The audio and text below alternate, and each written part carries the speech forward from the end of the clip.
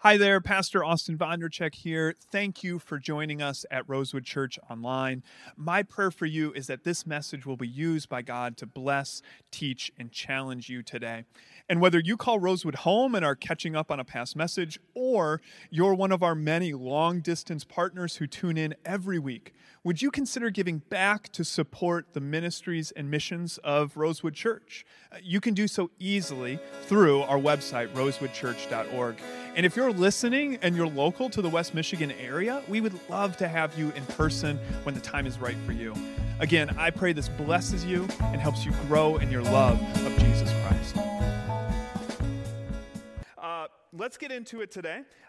This is the third and final message of our series called The Content Life. And if you've been around, you know this, but if you haven't, just kind of a quick refresher.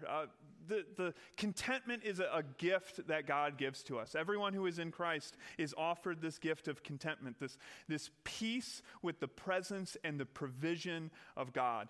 The thing is, not all of us necessarily receive this gift or even are aware that it is offered to us or how to take hold of it. And so this series has been dedicated to three ways to take hold of this gift of grace that God has given us. This is not about earning contentment, because it's a gift of grace. You don't earn gifts.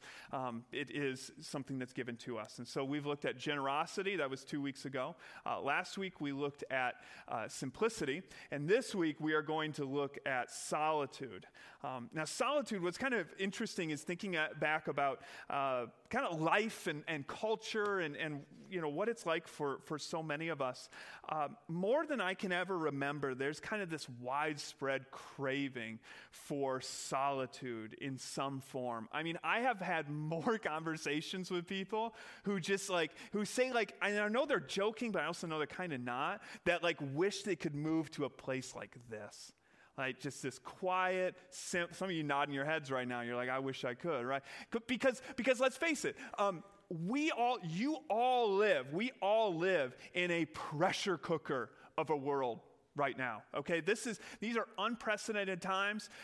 This is a social pressure cooker, a political pressure cooker. This is, whether you realize it or not, the stresses that exist for all of us affect you.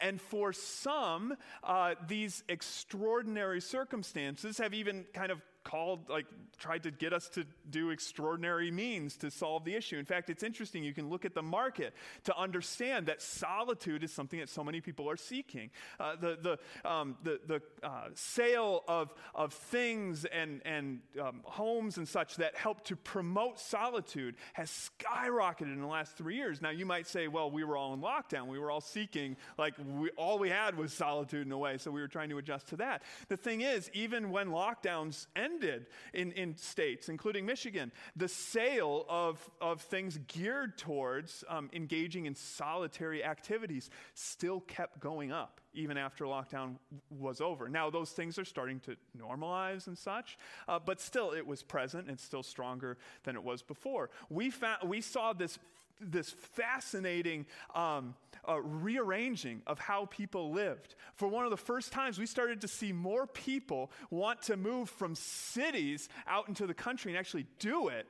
than to move from out in the country in rural areas into cities. We saw a bit of a reversal. And again, I think that just empirically, so many of us have experienced just this desire for a little bit more solitude, not necessarily as a Christian discipline, but at least some sort of even isolation or escapism. And so today we're going to talk about those times when our souls crave separation from the noise and the crowds, and how these periods of solitude, again, not escapism, not isolation, but solitude as a spiritual discipline, can help us to grow in our faith and also to help the communities like Rosewood or like the church that you're a part of grow in faith as well. And so let's just start with this on a basic level, and this is good for anything here. If you want to be more like Jesus, consider doing more of what Jesus did, okay? Just a great rule of thumb. You want to be more like Jesus, do more of what Jesus did. And Jesus practiced solitude commonly. I'm just going to whip through like 4 of these, but we're going to get into more as we go. Mark 1:35 says, very early in the morning while it was dark, Jesus got up, left the house, went off to a solitary place where he prayed. Okay, how about Luke 4? Luke 4, it says, at daybreak, Jesus went out into a solitary place. The people were looking for him, and they tried to keep him from leaving them. Okay, next one, Matthew 14. After he had dismissed them, he went up onto a mountainside by himself to pray.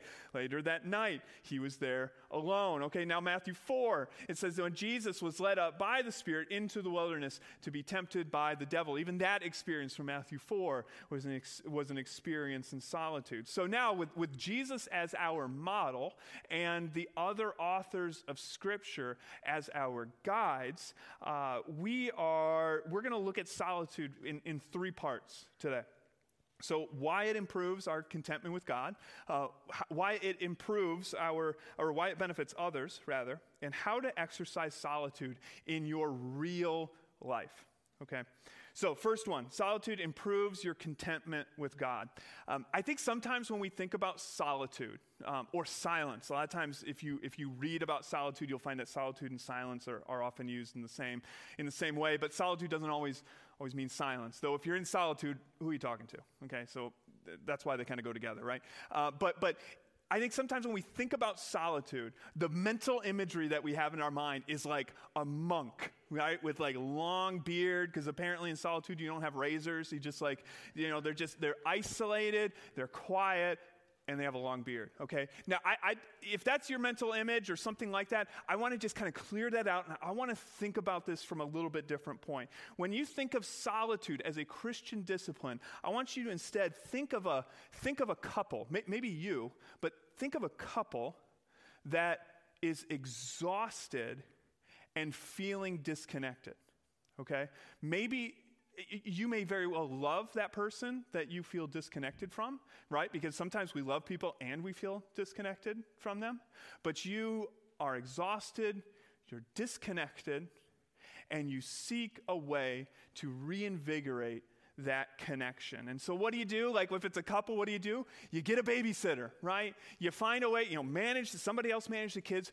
We're going on a date night, right? Something like that. Or even like a weekend away or a vacation or something where you can reconnect. And if successful, you feel you have grown in love and care and connection with that one whom you love. So I think it's helpful to think of solitude then in a similar way with God. As Paul says in Colossians, he says, set your mind on things above, not on earthly things. Because we all know that the earthly things, like our schedules, our kids, our parents, our families in general, our hobbies, our work, everything kind of calls us out of the headspace of the things above and calls us back down to earth, back down to all of the pressures that make up every single day, all of the urgent things below that kind of pull your gaze down towards your everyday life. Now, just kind of like in the same way as like if you're in a room full of voices, it's hard to pick out one voice. Well, the things of the earth, all the earthly things, again, not bad things, but your schedule and the people who rely on you and all of that, those voices can sometimes shout so loud that it can be difficult to make out the voice of God in our life, in part because it's just so much going on, those urgent things, which again is not to say that those urgent things aren't important, right? You need to feed your kids, okay? Hard-hitting facts here at Rosewood. If you have kids, you got to feed them. Right? And that takes time, and that takes energy, and it takes you out. You feel like you're focused on the earth below. Your job, right? Your job takes time. You got to go to class. You got to clean your house, right? It's just unlimited list, it feels, of things that you have to do. And with so many urgent things related to the here and now, it can be very difficult to be able to allocate your time or feel you even can allocate your time to things above. And Jesus even experienced this as well, right? We read one of them from, which one was it? From Luke 4. In Luke 4, it says that Jesus went away to this quiet place, but the crowds were tracking him down. They wanted to spend time with him, which made sense. I mean, all all the things that he did for them and with them, right? They have competing values. He needs to get away to spend time with his Father in heaven through solitude, and they want to spend more time with him. You can't have both. And so Jesus literally is like on the run, trying to like hide from people he loves, mind you, but hide to experience this solitude, to pray, to just be silent before his Father. So solitude then is a recentering experience with God. It's about reconnection and experiencing the peaceful joy of spending unhurried time with a friend. Now again, just this metaphor or this imagery of the couple, while sometimes it's kind of this emergency thing where you are so just disconnected, you're like, we got to do this. It's healthier to be able to set up a rhythm so that you don't get to critical levels and that you can stay to a certain level. So solitude is not just like a life raft during challenging times, but something that can be a regular part of our lives. And again, we'll talk about how it can be regular at the end of the message. Now, for some of you, maybe my extroverted brothers and sisters in Christ here, you might be thinking, okay, fair. But can't you also be with God, with people, right? Can't the noise and such also be a song to the Lord? What about fellowship? Okay, to which I would say, yes, and. Because solitude and fellowship are kind of like opposite but supporting sides that help to provide, when combined together, a flourishing spiritual life. Bonhoeffer, the theologian Bonhoeffer said, let him who cannot be alone beware of community. Let him who is not in community beware of being alone. Each by itself has profound pitfalls and perils. One who wants fellowship without solitude plunges into the void of words and feelings. And one who seeks solitude without fellowship perishes in the abyss of vanity, self-infatuation, and despair. So speaking of this, that brings us to the second result of solitude. Solitude benefits others. Okay. Now, earlier I mentioned this kind of increased desire for people to escape the stresses of ordinary life and live in a more solitary place. But if solitude, it becomes your life, like it all encompassing just your life, rather than just a part of the spiritual rhythm. What you're doing actually is even if you are spending very intentional quality time with the Lord, in doing that, through isolating, unfortunately, you are also putting yourself in a position where you cannot be faithful to God through the testimony of Scripture. For instance, coming up here are all the one another's. I talk about this before. I use this slide over and over again. If you haven't finished writing it down, now you got another opportunity to write all these down, right? Every time this comes up, I just change the color to fit the series that we're in, right? There are so many one another's in Scripture. And we can get into the rut as Christians. We're going to talk about this more in a few weeks. We get in the rut as Christians where we think that faithfulness to God is like Christianity is just this vertical pursuit. It's just you and God. But when you look at Scripture, you look at the commands of God, you find that He has such care for how we treat one another, that we are good with God often when we are also good with others. Okay? So we are called to be one another's to one another. And you can't be one another to another person if you are in complete isolation. Okay? We are called to love, care, encourage, and challenge one another towards godliness. And isolation makes that impossible. Here's how I learned this in an odd way. About a little over 10 years ago or so, 10 or 12 years ago, something like that, I had the opportunity to go to a convent. Covet is a group of witches. I went to a convent, which is nuns. Nuns are different from witches. Yeah, price of admission right there. Went to a convent. And it was a massive facility and like nobody there. It was fantastic. And huge property, woods everywhere. And I know a lot of you're like this as well. Like you connect with God through nature. It's kind of an important way of doing that. And that's me. And so I was there for a few days. And the first day I was there, I just hiked all the trails. I spent all day out in the woods just walking the trails. It was great. But by day 2, I had seen everything. So I'm like, well, okay. So I just went into the woods. Like just no path, just like, I'm going to go this way. And I just walked. And I figured, well, we'll just see what I find. Hopefully nothing, honestly. Just be nice to be out there alone. Well, I found something. I came across this little hut way out. It was like somewhat dilapidated. But I found this hut. And there's a person sitting outside the hut. I didn't follow a path. I just showed up. And so before I had time to think about how I was far enough away from civilization that no one would hear me scream, I approached him and I just said, hi. And the man who was there, more surprised to see me than I was to see him. The guy there shocked, didn't respond with words. Instead, what he did, and forgive me if I've told this story before, but he just opened his mouth and he had a rock in his mouth. Now, some of you already are putting this together, but for me, I was thinking, oh my gosh, he's so hungry, he's eating rocks. He's been out here for so long. So I left and I went back to the convent, and I talked to a nun because I'm like, you should know that you have a squatter eating rocks in the woods on your property. And she's like, no, it's not. It's we were very aware of this. And she went on to explain that this person was living in solitude out there, solitude in silence. And so she was so gracious with my ignorance, and she talked to me a lot about this. But I remember at one point, I don't know how I said it, but I know that what I thought was what a waste. Because here's this person having this intentional time with God in the woods, and he had a Bible available, and he had books and journals and all of that, but what a waste. Because here he is communing with God in such an intimate, beautiful way, and I'm sure it's great for him, but who's going to ever know the things that God communicates and teaches? So I asked some version of that, and she's like, no, we feel you, we hear you.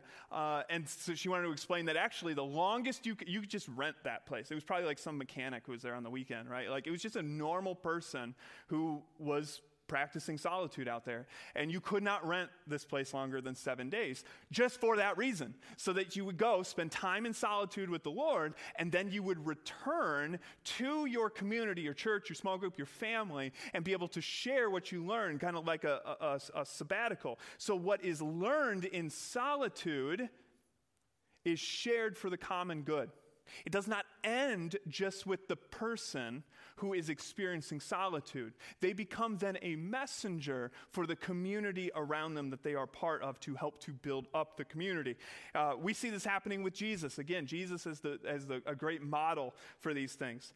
Luke 6 verse 12, it says, one of those days Jesus went out to a mountainside to pray and spent the night in prayer to God. Goes away, spends time in solitude. Take that away. Go back. Don't look. Okay, good. Thank you. Because at this point now, it's just worth noting, at this point, Jesus has a whole bunch of followers and fans and everybody who's following along with him. Some going for, days and days. Others just kind of making it a day trip to hear Jesus and learn from him and maybe be healed and all these things. But when it says disciples, and it will say disciples in the next verse if you read ahead, but when he talks about disciples at this point, it's actually not the 12, it's just all of those followers. So Jesus goes into solitude, and then, now you can put it up, verse 13, it says that when morning came, he called his disciples to him and chose 12 of them, who was also designated as apostles. Now then he goes on, and Luke tells you who those 12 were. But you can kind of see what's going on is that Jesus has this important decision to make, and instead of just jumping into it, solitude with God is how he sought the wisdom of God. And if Jesus did it, it's advisable that we do the same. So what if we started to think about our own decision-making and faithfulness through the lens of solitude? Like, as with Jesus, who sought God as plan A through solitude, even just a night. If we thought the same and didn't just jump, how much better decisions would we make as individuals and families and the church? How much more often would we be in line with the Holy Spirit if we chose solitude as the plan A, as Jesus did? So, solitude sounds good, right? I mean, sounds good to me. I've always liked it before today. But some of you, though, let's just be honest. Some of you are like, yeah, it sounds good. Are you going to take care of my kids while I go into the woods for, a week, right? Like, how do I practice solitude when I still have the rest of my life, when the urgency of the things below are taking me away from the things above? Well, I want to share with you, we're just going to finish with 4 ways that you can practice solitude as an individual, okay? Make it an individual experience. It can be something that's done with groups, but again, it gets a little complicated. So we're going to think about it just from the angle of individuals, okay? Because I do believe that solitude is accessible to everyone. The thing is, it just might have to change as you change. Before I had kids, I would go up north a few times a year, spend a long weekend in silent solitude, just praying and reading and thinking about kind of next steps in the next ministry season for the church I was at. I would do that a few times a year. Now, guess how many times I've done it since my son was born? 0, right? Like, not at all, because my life has changed. Some of you, your life, everyone's life is always changing, and some of you, it gets more complicated. Other times, it gets a little less complicated. And so here's 4 that I believe at least one can hit for you that you can use immediately. So here's the first one: intentional retreats. Now, this is the idea of like going away. So intentional retreat, this would be a solitude measured in hours or even days, okay, where you just go away, where you're able to do that, and you're able to focus on the Lord. Now, I do advise, if you are going to do something like this, plan ahead of time. Even if you can just do it anytime, plan ahead of time. Think about, is there a decision that I'm looking to make? Is there a characteristic of God I want to focus on? Is there a verse that I want to really kind of meditate on, or a story I want to meditate on? Come into it with some direction. God may very well choose your direction, but I just don't want to see you spend this precious time kind of being like, I don't know why I'm here, right? So sometimes it's helpful to have some preparation ahead of time when you go into these intentional retreats. Now, here's another one, kind of a little bit step down in commitment level. This would be, though still quite useful, this would be scheduled solitude. So this is basically, this would be measuring solitude in like increments of quarter hour or so. This is where you treat solitude like an agenda item, or a scheduled item in your life. You almost like a meeting, you look at your schedule, you say, this is when it could work for me, so you're able to kind of let your schedule be your guide to a certain degree. But then you put it in, and here's the thing, you got to stick with it. Because if you're willing to just break that commitment, then it's really no use. It still takes your own discipline to be able to engage with this. Okay, third one. Surprise solitude. Now, this is also, the Puritans gave this a language, they called it improving your time, which is to say that when you have sometimes seconds or even just a couple minutes, you can harness that time to be a time of solitude anywhere you are. So as a rule of thumb, instead of just taking out your phone to waste time, that's an example of surprise solitude. Puritans called it, again, improving your time, which I think is beautiful because it means like your ordinary time, the ordinary things that happen to you and the little breaks that you have in your life. You've got like a couple minutes and you're like, I don't have time to start this, but I also am done with that. That's a great opportunity for surprise solitude. Waiting for a train, anytime you're waiting are excellent opportunities to be able to practice intentional time with God, kind of like your own retreat, right, where you're sitting. Now, it takes a little time because you're not always going to be able to, get away to a quiet place like Jesus did, but you can, with practice, have it be a truly fruitful time wherever you are. And then here's the last one. This one was taught to me by a couple who wanted to have solitude in their life but didn't know how, and I think it's fantastic.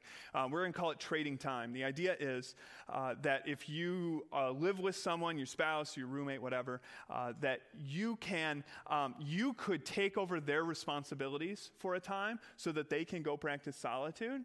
And then they, in turn, will take over your responsibilities so that you can practice solitude. So it's a way to kind of work together. It also helps to promote accountability towards it. But again, makes it something accessible, especially if you got a bunch of kids or grandkids or whatever, just people who are kind of taking your time.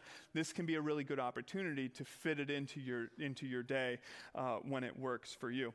So, I really do hope that at this point now, you are not thinking about a long-bearded monk in some sort of stone castle. I really hope that you can picture yourself as one who is capable of at least trying solitude. Solitude takes practice. Don't be surprised if you do it once and you're like, I just thought about nothing, or I fell asleep, right? Like, that's reasonable. It takes practice. It takes time. And as you get a hang of it, though, I really believe you are going to find that contentment is a beautiful, or solitude rather, is a beautiful avenue towards contentment. To be able to slow down, to spend time with the one that you love. There's that old, the old saying, you maybe have it crocheted somewhere in your house, home is where the heart is. Well, solitude is kind of like a way of bringing us home. Jesus said, remain in me as I remain in you. And when we think about our home, our spiritual home, let's not think about some sort of, mansion in the sky. Let's think about home being right where you are right now, right in the midst of the pressure cooker and the anxiety that might very well surround your life. Because when we are with Christ, we are home. And when Christ is with you everywhere that you go. So home now becomes this sacred space where you don't have to be afraid, and home with Christ can be right here, right now. And solitude is a way of bringing you home. Let's pray. Jesus, you sought solitude. You sought distance from the people that you loved. Of course, you didn't stay there. You never run away from anyone. You always returned. You always returned to the ministry and the things that your Father had put on your heart. And I pray, God, that we can strike up that balance as well. A balance of both fellowship and also solitude. To be able to seek you as the one whom we love. And to spend intentional time with. To build that love. To build that connection. God, I pray that you stir within our hearts the ability to start and to keep with it.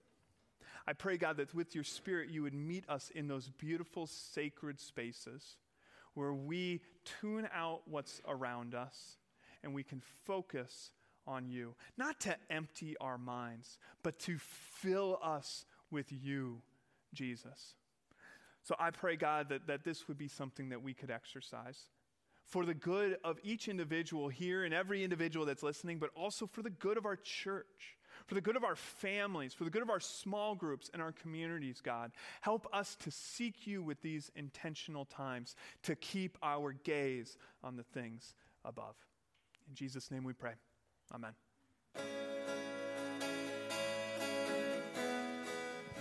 Thank you again for making Rosewood a part of your day. Now go in peace to love and serve the Lord.